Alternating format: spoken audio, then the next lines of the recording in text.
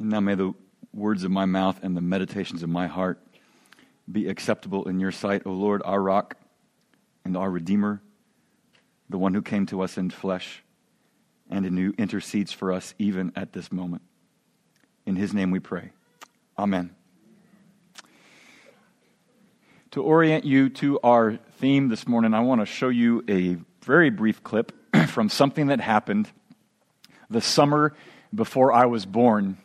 Commander Jim Scott did a little experiment on the moon, allegedly. What? This is the little science experiment he did.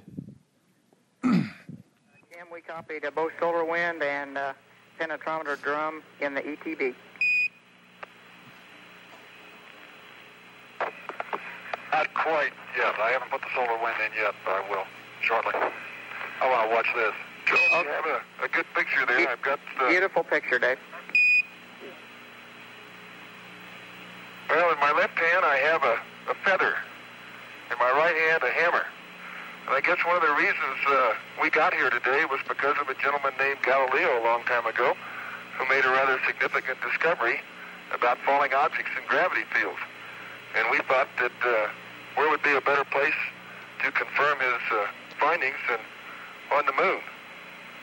And so we thought we'd try it here for you. The feather happens to be appropriately a falcon feather for our falcon. And I'll drop the two of them here, and hopefully they'll hit the ground at the same time. How about that? Which proves that Mr. Galileo was correct in his findings. Now, some of you were thinking, clearly that was done in a soundstage in Sacramento. Because that never happens around here. It has to be faked. It was on strings, and they dropped it, right? Why did that happen there and not happen here? Because on Earth, there's this thing called atmosphere, and there's air currents. And so that which has a different mass or a different weight is going to get to the ground at different rates. And yet the truth of the matter is, gravitational fields as they are, they all have an equal pull on everything regardless of mass or weight. They fall at the same rate in conditions in which everything else is equal, not like air currents it is on the Earth. And so if you want to kind of put it in a deeply physical science kind of way, that which binds everything to itself has an equal interest on everything that is nearest to it. That which binds everything to itself has an equal interest, is of equal importance to everything that is near it. What in the world does that have to do with this moment or this sermon? That little physics experiment brought to you at no extra charge from the Sermon on the Mount. Because what is true of gravitational fields and what is true of everything in those gravitational fields is in some sense, metaphorically speaking, also true of something that God has for something in our world. And that is our words. The one who binds everything to himself finds everything that is near to him of equal importance, and that is words. The words that come out of us. Every one of them. And the problem is, you and I don't believe that. And that is why we are listening to Jesus' Sermon on the Mount, arguably the most famous or infamous words Jesus ever spoke. And the topic that we're listening to today from the passage in Matthew 5, verses 30 through 37, is Jesus' warning label on words. And that warning label is pretty short. Handle with care. Because every word is of equal importance as surely as it is in a gravitational pull for all things near to it. And so in these 4 verses, we're going to hear 3 things that I think come from the command of Jesus and the person of Jesus. One, he's going to talk about a sinister sensibility, a comprehensive corrective, and an astonishing acceptance. Like the little alliteration there. Thank you. I work hard on those. A sinister sensibility, a comprehensive corrective, and astonishing acceptance. If you're able to stand, would you stand as we hear what he has to say about our words?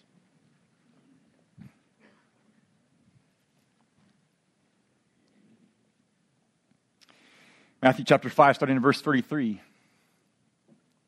Again, you have heard that it was said to those of old, you shall not swear falsely, but shall perform to the Lord what you have sworn. But I say to you, do not take an oath at all, either by heaven, for it is the throne of God, or by earth, for it is his footstool, or by Jerusalem, for it is the city of the great king. And do not swear by your head, for you cannot make one hair white or black. Let what you say be simply yes or no. Anything else comes from evil. Well, this is the enigmatic word of the Lord. Thanks be to God. Yeah, you may be seated. Okay, maybe not.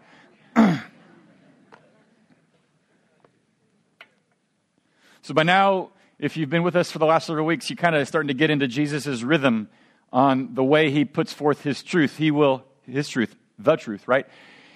He starts with something that's familiar to everybody that's in earshot. He quotes a text from the law or from rabbinical teaching, and then he comes in underneath and surfaces the deeper principle that's at work, the heart of the matter that has gotten lost in the shuffle or has been encrusted with a lot of distorted messages across the history of teaching on this. And where he starts in a way that doesn't sound problematic at all. It's coming straight out of Leviticus 19:12. He says, you have heard that it was said, you shall not swear falsely, but shall perform to the Lord what you've sworn.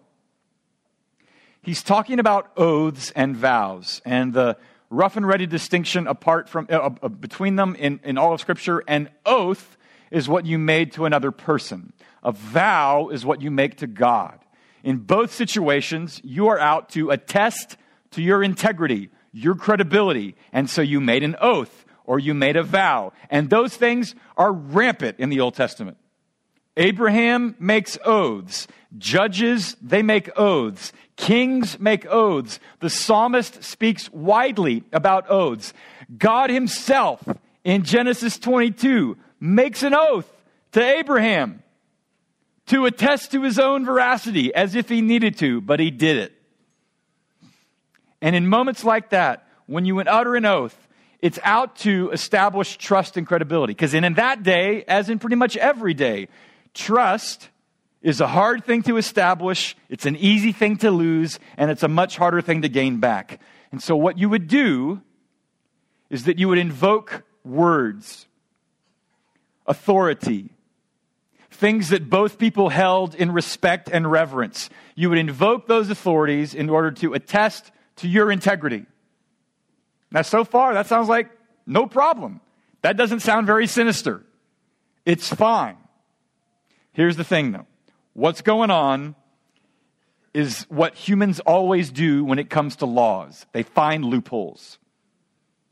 They find ways to take a perfectly good instruction and guidance and find a way to distort it and twist it in a way that it becomes their tool to something rather insidious.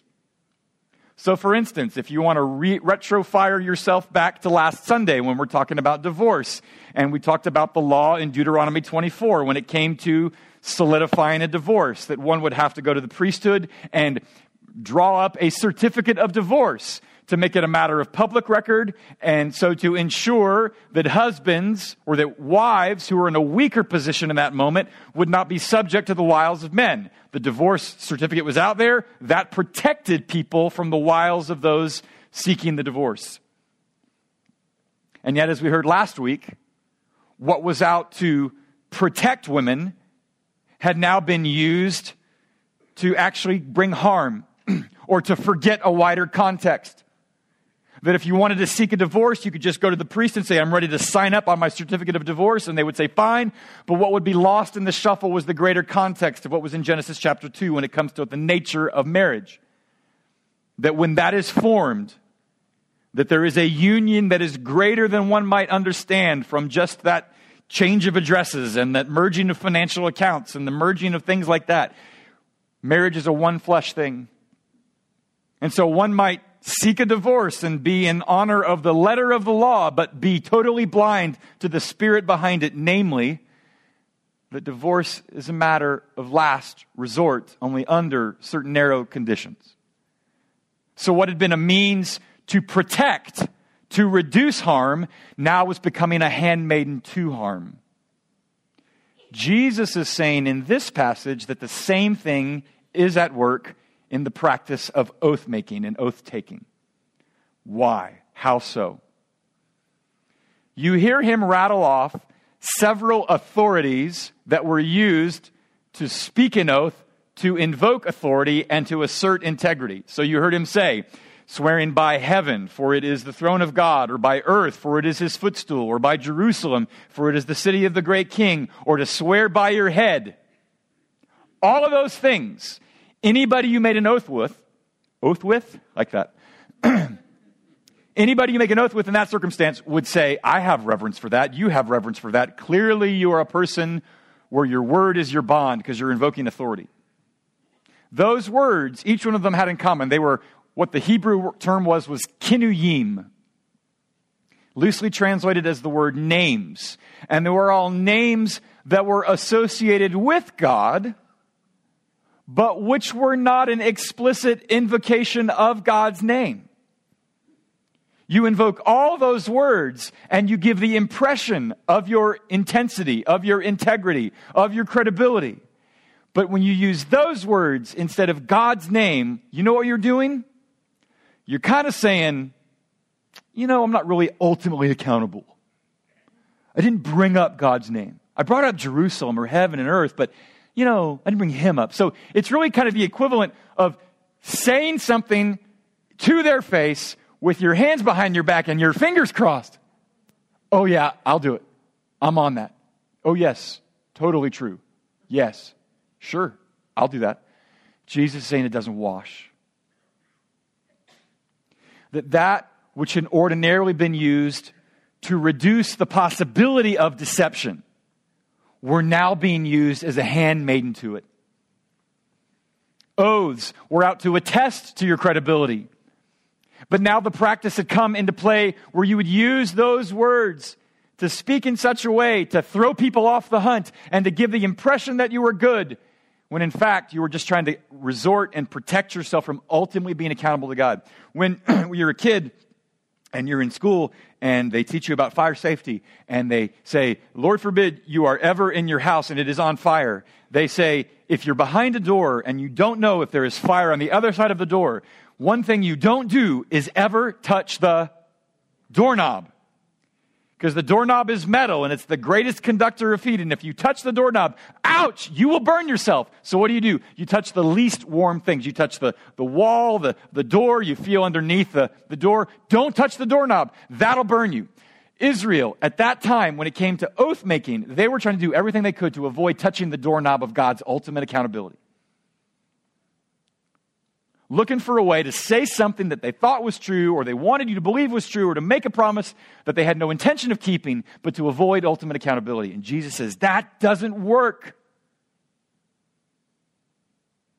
Your oath-taking is your attempt to put a little distance between your words and God's ultimate accountability. It doesn't wash. You can't do that.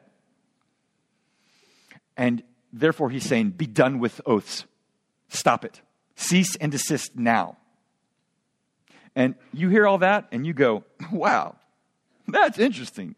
Who cares? I mean, are you saying, Pastor, that now I have a really good reason to never have to do jury duty again? Yes, awesome. Jesus, you came through. No, I'm not saying that. In fact, as in North Carolina, as in my state of Texas, my home state of Texas, the law has provision for those of you that think that this text means you don't have to take any more oaths of office or oaths of testimony. If you don't have a problem with that, then when you come before the court of law in North Carolina, you have to say, I do appeal to God as witness of the truth and avenger of falsehood, as I shall answer the same at the great day of judgment when the secrets of all hearts shall be known. Boy, you North Carolinians put teeth in your oaths. That's awesome. But if you have a problem with oaths because of what Jesus is saying here, all you got to say is take God out of it, and you can just say, I affirm that my testimony is true. And North Carolina say, that's cool. Jesus is not primarily interested, though, with legal or official settings in which two people might speak a version of truth or come to an account on what an agreement would be between the two of you. And the reason I say that is because how he ends this passage is not about legal contracts. He says, let your yes be yes, your no be no. Let what you simply say be yes or no, period. His concern, his focus is much broader. You know how broad? This broad. So broad, he's talking about every single word that comes out of your mouth. Ugh. Really? His concern is that every word matters. God has an equal interest in every single thing you say, in the same way that that gravitational field on the moon has an, if you will, equal interest on a feather and on a hammer. So God, who is the one who binds us all together, has an equal interest and assigns equal importance to every single word you and I speak, no matter whether we assign a different weight to it or not. And the problem is, you and I don't believe that. Gosh, if you had put a recorder around my neck all week, how many words would I have spoken that had no consideration of what God has said? I shudder to think. Look, it's so rampant. I don't know if it's more common or just more widely reported, but is it not seen to be the case that every week there is a new report of plagiarism, borrowing somebody else's work and passing it off as your own, or of perjury, even taking an oath and then lying through your teeth to protect yourself, or in breach of contract for all sorts of things. It happens every week. People do it every day. But even if you and I are not involved in settling contracts, or maybe you and I are not in the news, the more mundane expressions of that are sort of captured in a lovely little comment from a guy named A.J. Jacobs. Several years ago, he decided that he would, for a year, live in this little experience phenomenon called radical honesty, in which he would only say what was on his mind. He would speak only the truth, which makes me think he probably got slapped more times than you could imagine. At one time in my wife's life, she had an email address that we called sounded better in my head at yahoo.com. I think that's funny too. A.J. Jacobs decided that whatever was in his head, he was going to say. And he wrote a book about it called Radical Honesty, about his experience for that whole year. And he expresses early in the book, I haven't read it, I just read excerpts from it. He expresses what motivated him to do it. He says, I have a lying problem. And mine aren't big lies. They aren't lies like, I cannot recall that crucial meeting from 2 months ago, Senator. Mine are little lies, white lies, half-truths, the kind we all tell. But I tell dozens of them every day. Oh, yes, let's definitely get together soon. Oh, I'd love to, but I have a touch of the stomach flu. No, we can't buy a toy today. The toy store is closed. It's bad. Maybe a couple of weeks of truth immersion therapy would do me good. In our family's life, the way we got around running towards the ice cream truck is that we told the children that whenever you heard the ice cream truck music, that meant that they were out of ice cream.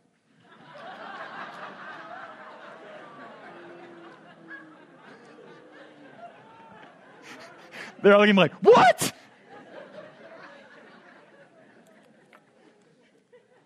His problem is our problem. And I know that we can laugh about it, and we probably should. But here's the problem, folks, and here's the reality, but here's the sober reality of it. How many times you make promises that you have absolutely no intention of keeping, but you say it anyway? How many times you talk stuff that makes you look great, but you know is a misrepresentation of the truth? How many times you and I step in it and then do whatever we can to speak of it in such a way to sort of minimize what's happened?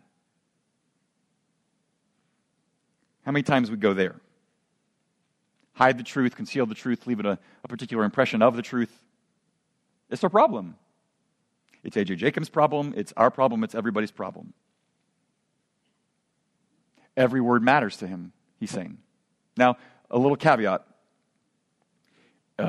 This is not Jesus saying we all need to have this unqualified, totally constant transparency at every single moment of instance. Like if you walked in the gallery today and the greeter said, "How are you?" you were not obliged to say, "Well, you know what? I've kind of lost all my faith in humanity and I was about to run somebody off the road. I was so mad." You don't have to be necessarily that honest in that moment. And the person looks back at you and says, "Oh, well, that's nice. I was going camping." There are moments in which it is appropriate to speak truth at certain times. The who you're speaking with at that moment and whatever that moment is kind of has a bearing on the type of truth that you might speak in that moment. And that's why I really encourage you to go onto the website this week on this sermon's resource pages. There's a wonderful essay by Dietrich Bonhoeffer from his book on ethics about what does it mean to tell the truth. It's nuanced, it's helpful, it's appropriate. And so Jesus is talking about speaking truth here. And the reason he says this is because he's pushing back yours and my sinister sensibility to try to throw people off the hunt, to mislead them in certain ways, or to cast ourselves in a certain light. And that he calls sinister. And therefore what he has for us, a solution for us, is not just do better. He offers for us a comprehensive corrective. He's already talked about a sinister sensibility. The solution to that is a comprehensive corrective. And that I get from what he says in the last verse. He says, "Let what you say be simply yes or no." And then he says, because anything other than that comes from evil. In some translations, it's translated a little differently, and it might have been Jesus being purposely ambiguous to make us go, "Oh, what do I mean by that?" But in some translations, it's anything else comes from the evil one. That the one who is the adversary above all adversaries would like to incite us into speaking something other than truth when the moment calls for truth. And so in that last word, anything else comes from evil, Jesus is picking up words and removing them from the domain of just communication and dropping them squarely in the domain of morality. That what you speak has moral content. That Jesus is out to change our minds and help us remember that there are not two kinds of words. The kind of word where we might invoke, "God is my witness," Scarlet, and any other word that I don't invoke God's name are. There's not two kinds of words. There's only one. That every single word is an expression of our understanding of everything that God has said. There's only one kind of word, and it is the word that takes into consideration everything God has said. St. Jerome, one of the early church fathers, he said this about words. He says, "Evangelical truth does not admit an oath, since every word of a believer is considered an oath." That anything that we might say is meant to have a built-in sense of integrity because we live before a God with whom we have to do. Anything we might say has to take into consideration everything that he has said. And that is because every word is an expression of our worship. Every word is an expression of our worship. If worship, maybe you never thought about what worship is. Well, worship is I sing. Yes. Well, worship is I pray. Yes. Well, worship is I sit still when I'm listening. Yes, but it actually has something else. Worship is what we do when we express our sense of God's worth. That's worship. Everybody worships. We all worship something, right, Bob Dylan? Everybody worships something. And whatever we worship, we express our sense of its worth in some way. Worship is expressing our worth of God. If worship is an express of God's worth, then every word we speak is an expression of our worship. Look, you've been in here for 35 minutes, and you have already prayed and sung and spoken words that maybe you don't speak very often outside these words, but of these walls. But every one of those words was in some sense ordered toward the worship of God. Jesus is saying, if you say that in here, why do you think the situation changes when you leave the parking lot? Every word is an expression of our worship. And the problem with oath-taking in that day was that people were trying to separate their words from their accountability and their worship of God, and Jesus is out to reunite them. to help us to see that they go together and they can never grow asunder.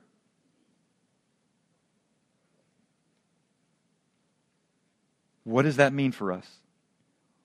What would it begin to look like for you and I to think that every word we speak is an expression of our worship? It would mean, I guess, to begin with, giving greater thought and care to everything that we say.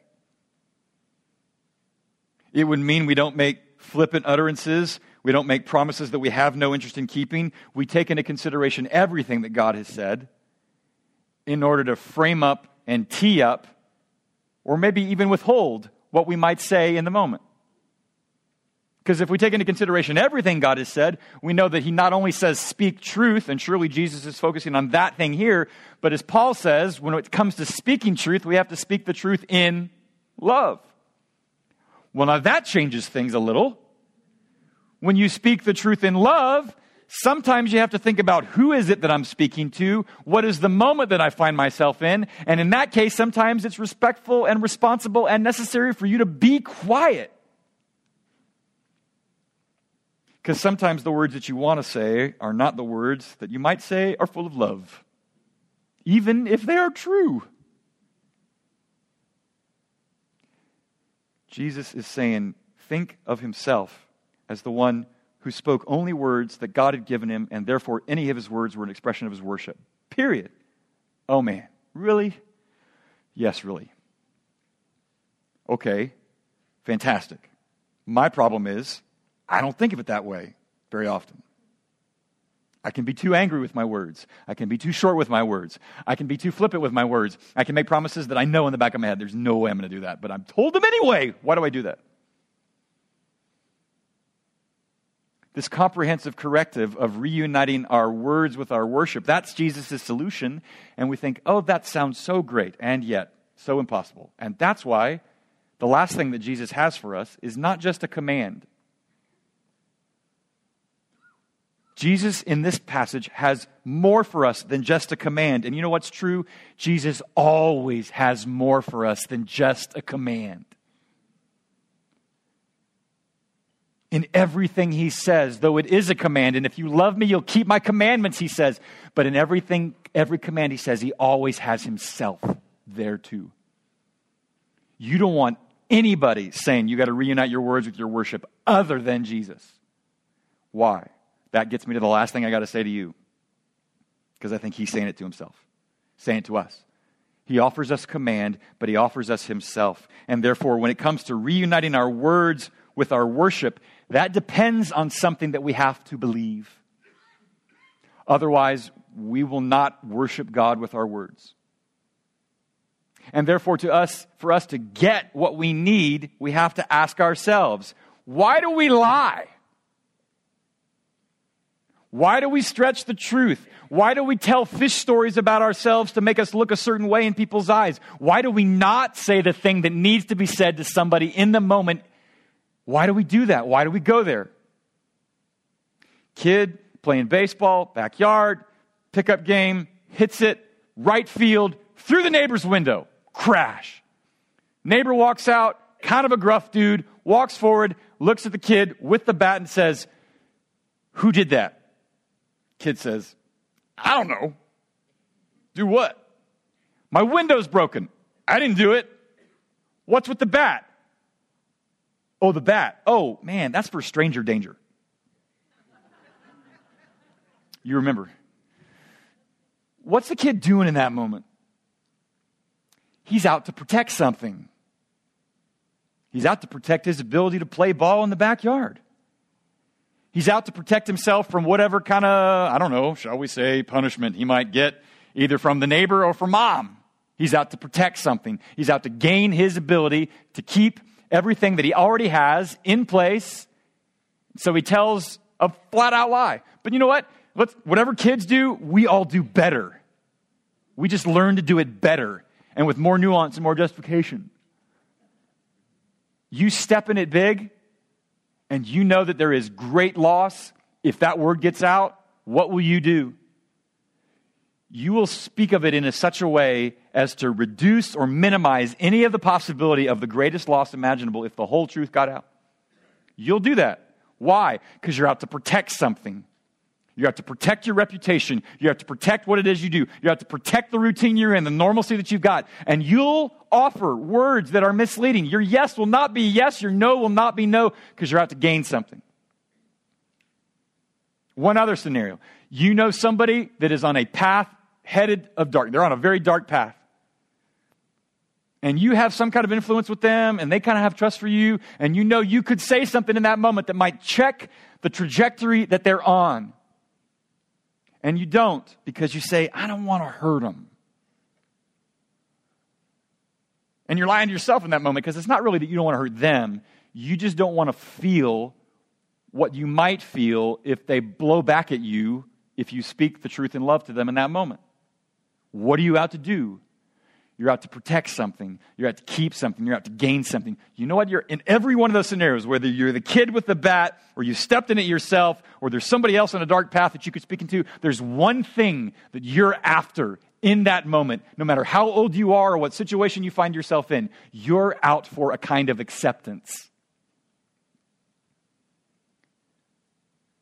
You're out to feel okay with what you have or how you're thought of. You're out to protect the one thing that is most important to you, your reputation.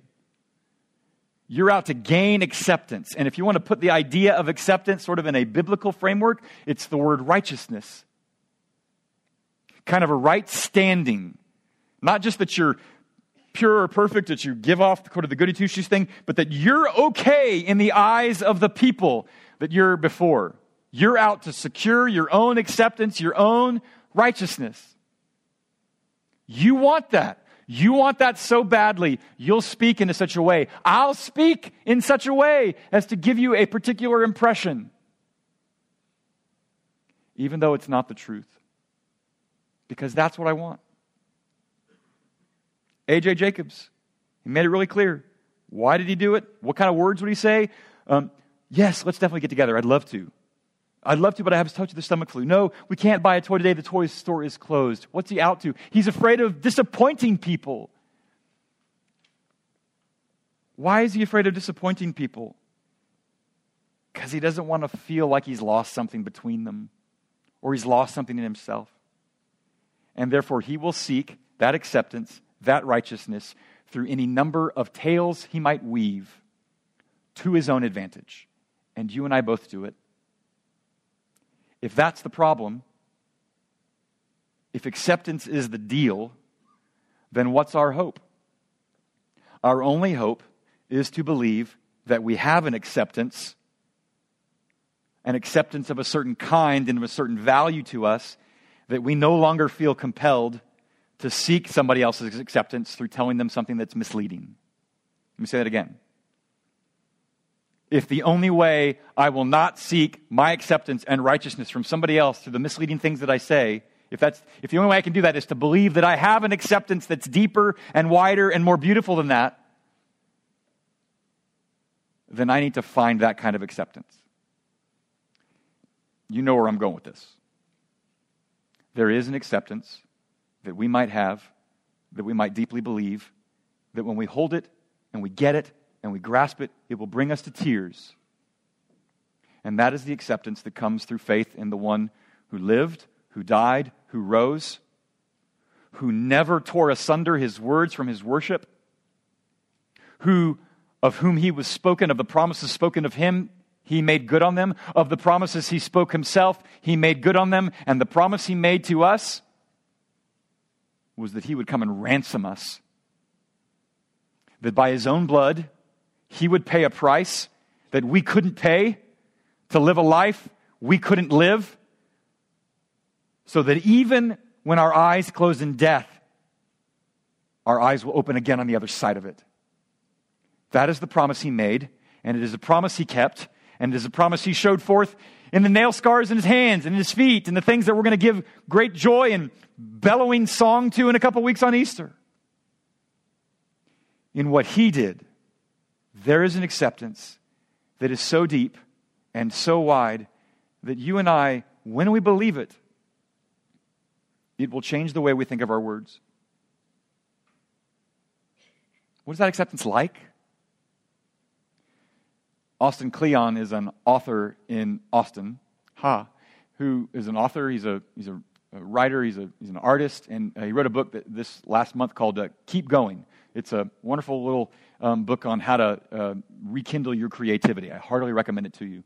But early in the book, he tells the story of a video game designer named Peter Chan out in California. And Peter, when he was young, laying the groundwork for what he would later do as a way of vocation, he would just start drawing stuff on paper. He would just draw dragons and brigands and castles and things like that, and he would just draw them. And when he did something, and then he looked at it and go, "Oh, it's disgusting," he would take the paper and crumple it all up and throw it in the trash can with great frustration and almost like, "Why am I even doing this? I can't draw," and just throw it all in the trash can. And one day, his father saw what he was doing, and he says, "Peter, if you take those crumpled up pieces of paper and you flatten them all out and then put them in the trash can, you'll be able to put more trash in the trash can." And Peter went, "Fine." And so anytime he, did something he hated and hated himself because he thought he did that, he laid it flat in the trash can.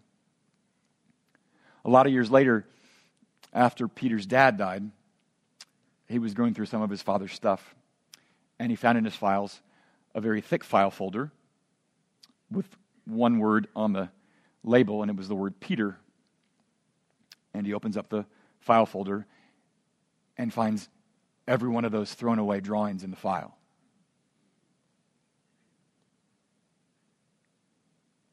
That's acceptance. But whatever you think your work is, that is nothing, the kinds of stuff that makes you think, "I'm nothing," there is a kind of acceptance from one who is your Father, who delights even in what you find the most distressing. And he has a file, and in that is love. How does that kind of acceptance come? It sounds like it's just a story. That's a true story in California, but there's the truest story in who Jesus is. This God so loves you before Jesus dies for you that he sends Jesus to die for you. And in that is your acceptance. And when we believe that, beloved and welcome guests, you know what happens? You no longer feel the compulsion to misrepresent yourself for your own advantage. You no longer got to talk smack at school because you think that's the only way that anybody will ever like you. You know what? Maybe they won't. But when you believe you have an acceptance that is deeper and wider and more beautiful than even everybody loving you at school or at work or on your neighborhood, you won't have to give this false impression of everybody. You won't have to Instagram your life. When you believe about this acceptance, you will not have to pretend or conceal the fact that you're weak. You will not hesitate to confess. You will own who you are and not be afraid of being labeled a fraud, because we all are. And God knows it and loves us anyway. When you believe that acceptance is true, when you make a huge mistake of great cost to yourself or to other people that you love, you will not make it worse by trying to conceal what you did. You will just take it. And though it may cost you, the cost will be greater to sit on the truth forever. And when then there is something between two people who love each other, and you feel perhaps the inclination not to say it because you don't want the unsettled feelings of what they might say in return, if you believe that this acceptance in Jesus is true, then perhaps you will have the courage to speak the truth in love, even if it's a painful thing. This is our acceptance in Him. And we've been saying it from the very beginning of this worship service, and from the very beginning of this truth, and the very beginning of this church, and the very beginning of the cross. It's the only truth I got to share with you. But when you believe it, it changes everything you say about your words. Lucy Shaw is a poet, and she wrote a poem called "Take These Words." And what she says is true of poets, I think could be applied to anyone who might speak. And this she says early in the poem: to be a poet, you must write. more than you know, hoping it to be true, that the words will have a life beyond the moment, taking the shape of their meaning like rain, filling the bowl, drops gathering into a fullness that is wholly fresh and drinkable. In other words, words that give life, words that sustain, words that ring true, words that you can see the bottom to. It is by His acceptance that He might reunite our words with our worship and push back against a sensibility that is both sinister and natural. For that we shall pray now. Would you pray with me?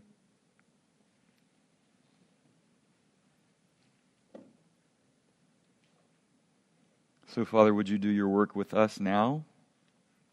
As frightening as it may be to consider the high mark and the high bar of the goodness to which you call us, and yet not ever without holding our hand in it, and not ever without reminding us of your great love that compels us. Father, help us to take good stock of what we say. Help us to take even greater stock, though, of what you have said, so that what comes from our mouth might be dripping with what comes from yours. And we ask it in Jesus' name. Amen.